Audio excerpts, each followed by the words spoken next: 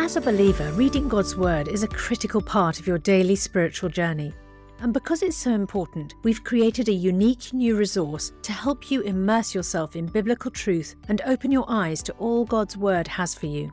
It's a free PDF download called The Word 1-to-1 that takes you on a guided journey through John chapter 1. With biblical text and short commentary, each page provides insights that will strengthen your faith in an easy-to-read guided format. There's truly no other resource like this. Download your free PDF copy today at premierinsight.org/resources. That's premierinsight.org/resources.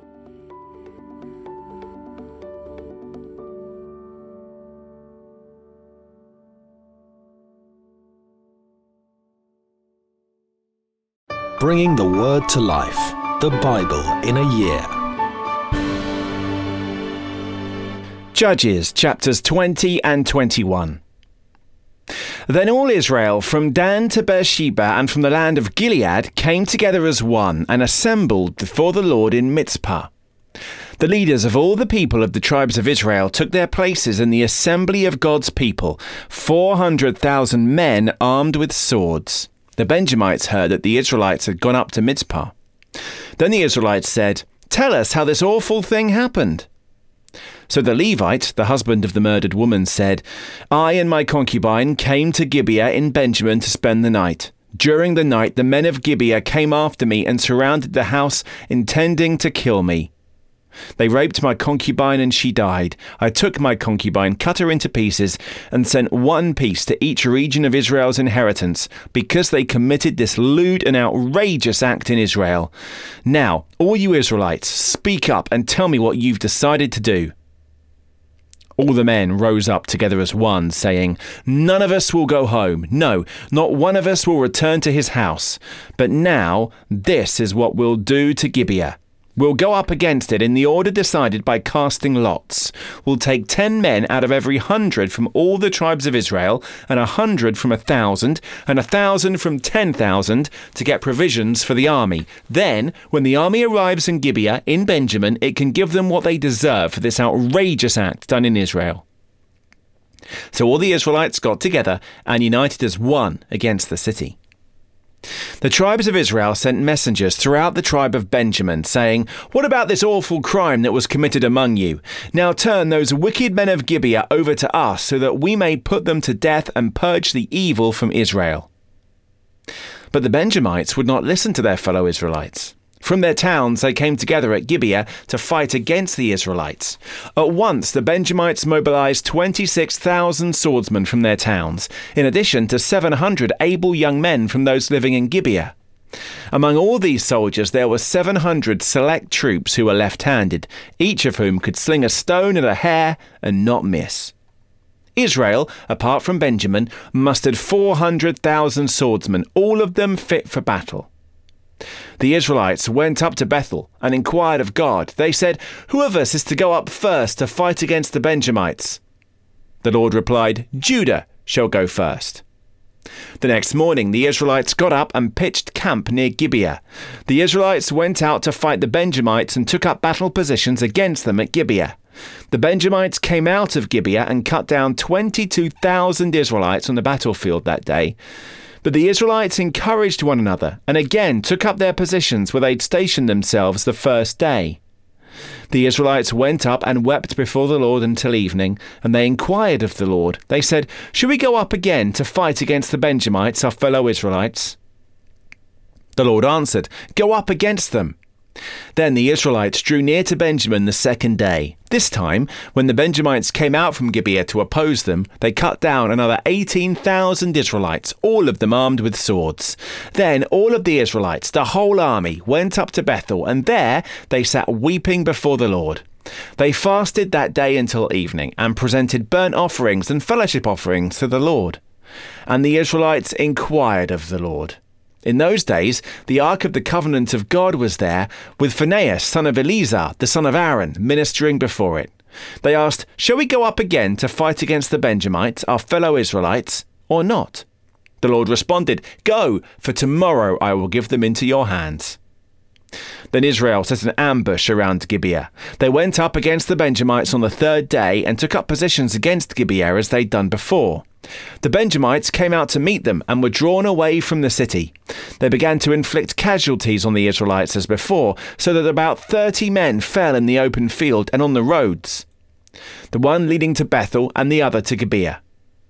While the Benjamites were saying, "We are defeating them as before," the Israelites were saying, "Let's retreat and draw them away from the city to the roads."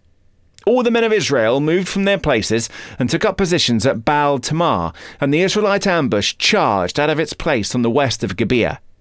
Then 10,000 of Israel's able young men made a frontal attack on Gibeah. The fighting was so heavy that the Benjamites did not realize how near disaster was. The Lord defeated Benjamin before Israel, and on that day the Israelites struck down 25,100 Benjamites, all armed with swords. Then the Benjamites saw that they were beaten. Now the men of Israel had given way before Benjamin because they relied on the ambush they'd set near Gibeah. Those who'd been in ambush made a sudden dash into Gibeah, spread out, and put the whole city to the sword. The Israelites had arranged with the ambush that they should set up a great cloud of smoke from the city, and then the Israelites would counterattack. The Benjamites had begun to inflict casualties on the Israelites, about 30, and they said, "We are defeating them as in the first battle." But when the column of smoke began to rise from the city, the Benjamites turned and saw the whole city going up in smoke. Then the Israelites counterattacked, and the Benjamites were terrified because they realized that disaster had come on them. So they fled before the Israelites in the direction of the wilderness. But they could not escape the battle, and the Israelites who came out of the towns cut them down there. They surrounded the Benjamites, chased them, and easily overran them in the vicinity of Gibeah on the east. 18,000 Benjamites fell, all of them valiant fighters. As they turned and fled towards the wilderness to the rock of Rimmon, the Israelites cut down 5,000 men along the roads. They kept pressing after the Benjamites as far as Gidom and struck down 2,000 more. On that day, 25,000 Benjamin swordsmen fell, all of them valiant fighters, but 600 of them turned and fled into the wilderness to the rock of Rimmon, where they stayed 4 months. The men of Israel went back to Benjamin and put all the towns to the sword, including the animals and everything else they found. All the towns they came across, they set on fire. The men of Israel had taken an oath at Mizpah, "Not one of us will give his daughter in marriage to a Benjamite." The people went to Bethel, where they sat before God until evening, raising their voices and weeping bitterly. "Lord God of Israel," they cried, "why has this happened to Israel? Why should one tribe be missing from Israel today?" Early the next day, the people built an altar and presented burnt offerings and fellowship offerings. And then the Israelites asked, "Who from all the tribes of Israel has failed to assemble before the Lord?" For they had taken a solemn oath that anyone who failed to assemble before the Lord at Mizpah was to be put to death. Now the Israelites grieved for the tribe of Benjamin, their fellow Israelites. "Today, one tribe is cut off from Israel," they said. "How can we provide wives for those who are left, since we've taken an oath by the Lord not to give them any of our daughters in marriage?" Then they asked, "Which one of the tribes of Israel failed to assemble before the Lord at Mizpah?" They discovered that no one from Jabesh Gilead had come to the camp for the assembly, for when they counted the people, they found that none of the people of Jabesh Gilead were there. So the assembly sent 12,000 fighting men with instructions to go to Jabesh Gilead and put to sword those living there, including the women and children. "This is what you are to do," they said. "Kill every male and every woman who isn't a virgin." They found among the people living in Jabesh Gilead 400 young women who'd never slept with a man, and they took them to the camp in Shiloh in Canaan. Then the whole assembly sent an offer of peace to the Benjamites at the rock of Rimmon. So the Benjamites returned at that time and were given the women of Jabesh Gilead who'd been spared, but there were not enough for all of them. The people grieved for Benjamin because the Lord had made a gap in the tribes of Israel, and the elders of the assembly said, "With the women of Benjamin destroyed, how shall we provide wives for the men who are left? The Benjamite survivors must have heirs," they said, "so that a tribe of Israel will not be wiped out. We can't give them our daughters as wives, since we Israelites have taken this oath. Cursed be anyone who gives a wife to a Benjamite." But look, there is the annual festival of the Lord in Shiloh, which lies north of Bethel, east of the road that goes from Bethel to Shechem, and south of Lebonah. So they instructed the Benjamites, saying, "Go and hide in the vineyards and watch. When the young women of Shiloh come out to join in the dancing, rush from the vineyards, and each of you seize one of them to be your wife. Then return to the land of Benjamin. When their fathers or brothers complain to us, we will say to them, 'Do us the favour of helping them, because we did not get wives for them during the war.' You will not be guilty of breaking your oath, because you did not give your daughters to them." So that's what the Benjamites did.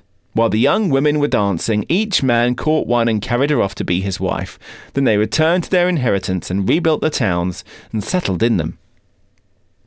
At that time the Israelites left that place and went home to their tribes and clans, each to his own inheritance. In those days Israel had no king. Everyone did as they saw fit. 2 Peter chapter 3. Dear friends, this is now my second letter to you. I have written both of them as reminders to stimulate you to wholesome thinking. I want you to recall words spoken in the past by the holy prophets and the command given by our Lord and Saviour through your apostles. Above all, you must understand that in the last days scoffers will come, scoffing and following their own evil desires.